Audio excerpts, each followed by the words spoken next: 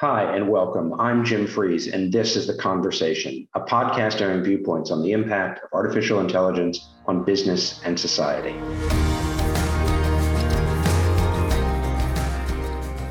On today's episode, I'm thrilled to be speaking with Andrew Giesel, Director of AI and Data Science at Moderna. We've heard quite a bit about Moderna over the past year for its landmark achievement in developing one of the first COVID-19 vaccines, and more recently for its ability to adapt the same vaccine to emerging variants.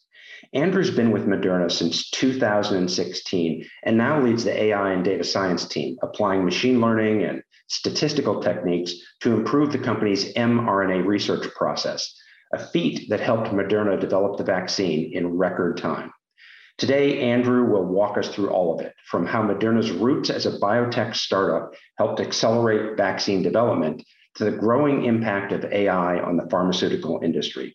Andrew, welcome to the conversation. Thank you for having me. Yeah, we're thrilled to have you. So you have a pretty unique background spanning both data science and biology, and now sit at the intersection of science and algorithms, if I can say that, at Moderna. Can you walk us through your background and what ultimately brought you to the company? Yeah, sure. If you were to ask me as a child what I was going to do when I grew up, I would have said something with computers. It took me a little while to figure out that that was kind of biology. That's kind of the path I took. I started it as a computer science major at university and college.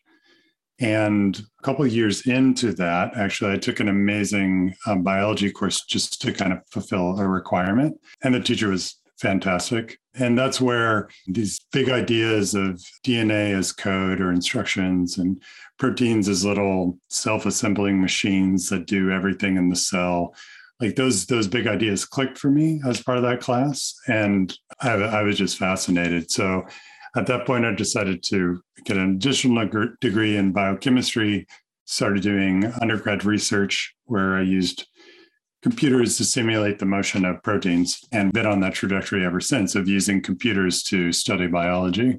I took a really amazing graduate level seminar on ion channels, which are the proteins in neurons that allow them to have electrical activity. Very struck by that and applied to PhD programs in neuroscience, wanting to study ion channels specifically.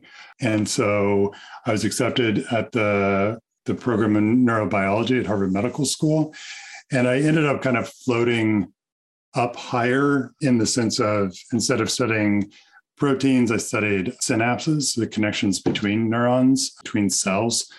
And during my PhD, and again in my postdoc, I did experiments that simply required being able to program to analyze them. They were like electrical traces or movies with many, many, many images that changed over time. And we needed to be quantitative about how those movies or electrical traces changed over time. And so that's where I think my training as a biologist and a computer scientist really kind of started to come together, was in my PhD when I was able to use those skills to analyze my experiments. So after my postdoc, I joined a friend's startup. It was a mobile phone tech startup collecting and analyzing mobile phone sensor data. That startup didn't last long. We ran out of money. And the next job I had was at Moderna. It's been a pretty remarkable journey. I joined when there was around 300 employees. Now we're over 2,500. We were 700 people at the beginning of the pandemic. We went through an IPO. The company's had an amazing trajectory, and it's been really cool to be a part of it. Yeah, it has an incredible trajectory, and it's obviously had an incredible impact on all of our lives. I'm just listening to you talk about your story. I love how you brought together two really distinct passions and in a very kind of interconnected way. As director of AI and data science, what's an average day, if there is such a thing, look like for you? Yeah, that's a great question. It's changed over the years. I was the first data scientist at the company. And when I started, the job had a lot of analysis and modeling. My background as a computer scientist and as a software engineer kind of led me to help have a hand in some of the digital infrastructure we have. So it's been a mix of thinking about experiments and writing code. And that's moved to more managerial tasks over time. Spent a lot of time in Outlook and on video calls. Don't we all? Yeah.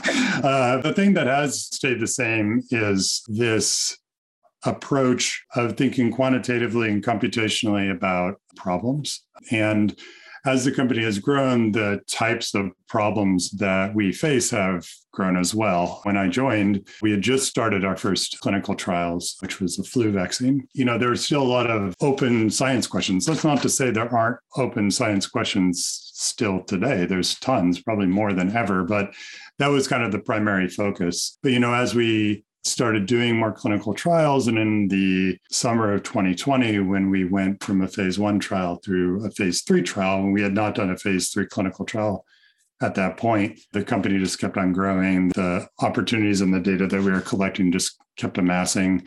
And so my day-to-day job, it is a lot of meetings, but it's a lot of meetings about a lot of different topics. And I find that one of the best parts of the job is the breadth of topics that my group tackles. It's interesting. Everybody associates Moderna today with vaccines, and in particular, one of the most pervasive vaccines, the COVID-19 vaccine that you've developed and has been so impactful.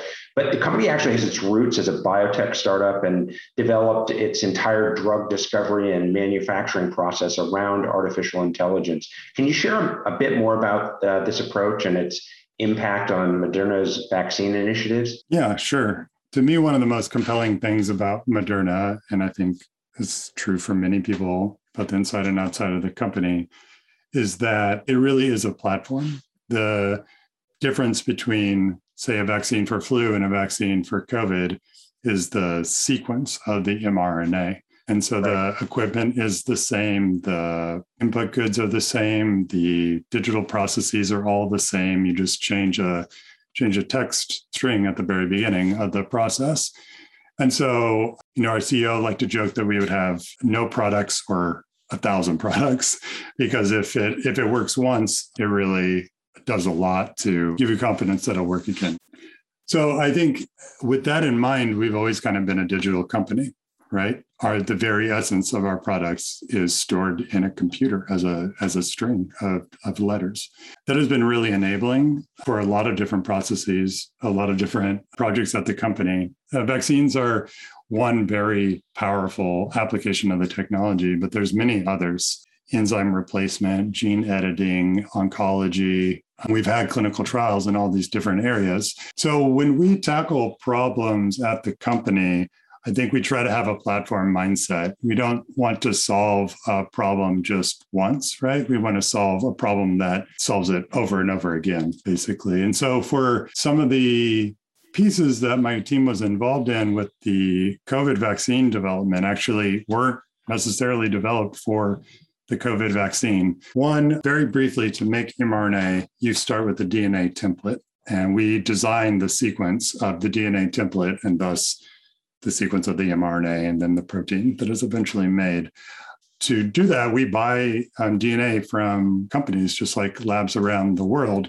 And you generally can't buy a full length gene at a reasonable price. You usually have to buy them in smaller pieces and then combine them in the lab and then do a quality control step to make sure that you combine them in the right way.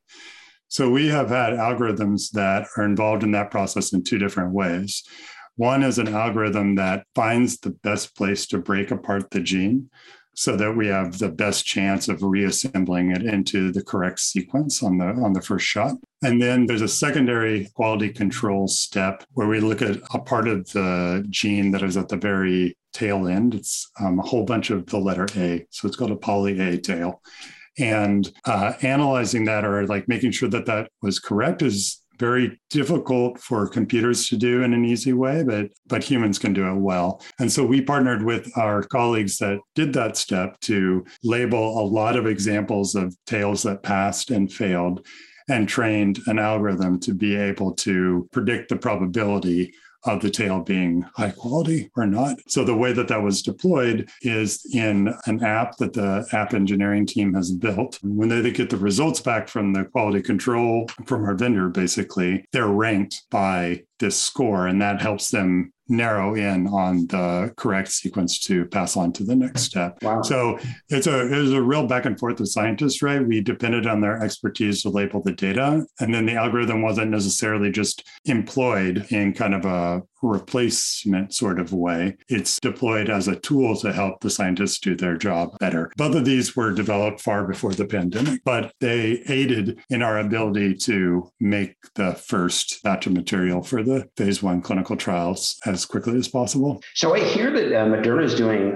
quite a bit to get everyone at the company trained in some capacity about artificial intelligence so that they can leverage that and understand that in day-to-day operations. Can you tell us a little bit more about that? One of the things we're doing at Moderna is thinking hard about how we want to use AI across the company. And I think for many people, that's going to take a little bit of a change in the way that they think or the background that they have. And so we are about to launch an academy where we are going to essentially train every single employee with a multiple day workshop on the basics of AI, statistical thinking, data collection. That's fantastic. That's great. Yeah, it's pretty remarkable. I think when we looked around for education like programs, they're basically stuff for practitioners and stuff for executives and nothing in between. And so we are kind of building this 3-tier course. The first level is essentially the entire company is like an AI awareness training. And then there's like an AI in practice second tier, which I kind of consider stakeholder education. It's like the things that I would do when meeting with a new potential stakeholder to talk to them about, does their problem fit into, like, say, a machine learning context, kind of specification gathering in a software engineering sense, but on the data science side. So, a good chunk of the company, maybe upwards of 40-50% of the company is going to go through that. And so the hope is that at every single level, if anyone recognizes an opportunity, they can capture it and they'll have the vocabulary with which to talk about it and the knowledge of what is necessary for a successful machine learning, artificial intelligence project. Then we'll have a third tier, which is basically going to be about business practices like business and AI, change management, how to evaluate ROI around these things. And then a fourth tier, which is for the very most senior people in the company to think like at a very high strategic level about how their part of the company is going to be shaped by changes in AI over the future. It's a tremendous investment. What's really interesting about that is one of the first episodes we did, I think it was in season 1, was we talked with, I forget who it was. I have to think back to the episode, but we got into a discussion around education and specifically high school education and talking about how antiquated our education system is based on what we teach and most specifically what we don't teach. And the reference was to like, why isn't every high school student learning statistics? Because of just how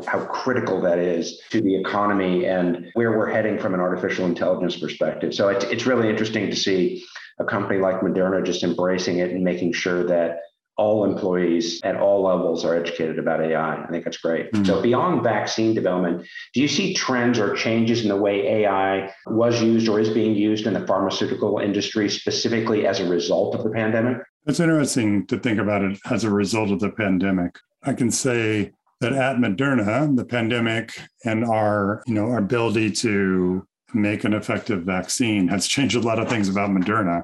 And we are hoping to integrate AI into all sorts of business processes. We need to be as efficient as possible if we want to make the next vaccine or the next 10 vaccines or the next 100. So, our group, aside from these applications in the manufacturing process, we're also using AI for schedule optimization for in vitro studies.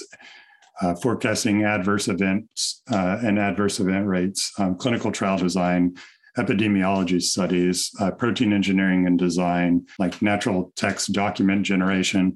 I don't think there is a part of business that is not touched by AI if your company is digital enough. The most successful pharmaceutical companies are realizing that and investing in it. In terms of other changes industry-wide that have been driven by the pandemic, generally speaking, mRNA as a modality or as a type of therapy, I think is of great interest. I think for a long time, people weren't sure, I guess, if mRNA therapies were going to be effective as they have shown to be. And I think that to the extent that AI can aid in mRNA drug development, I think, we're seeing many different startups that are all tackling problems in this space, and they all, I think, have opportunities to apply AI. It's interesting to hear you talk about AI. It pretty much impacts every segment or every portion of your business. The pharma industry in general has seen just tremendous amounts of innovation over the last 18 months, but I'm confident that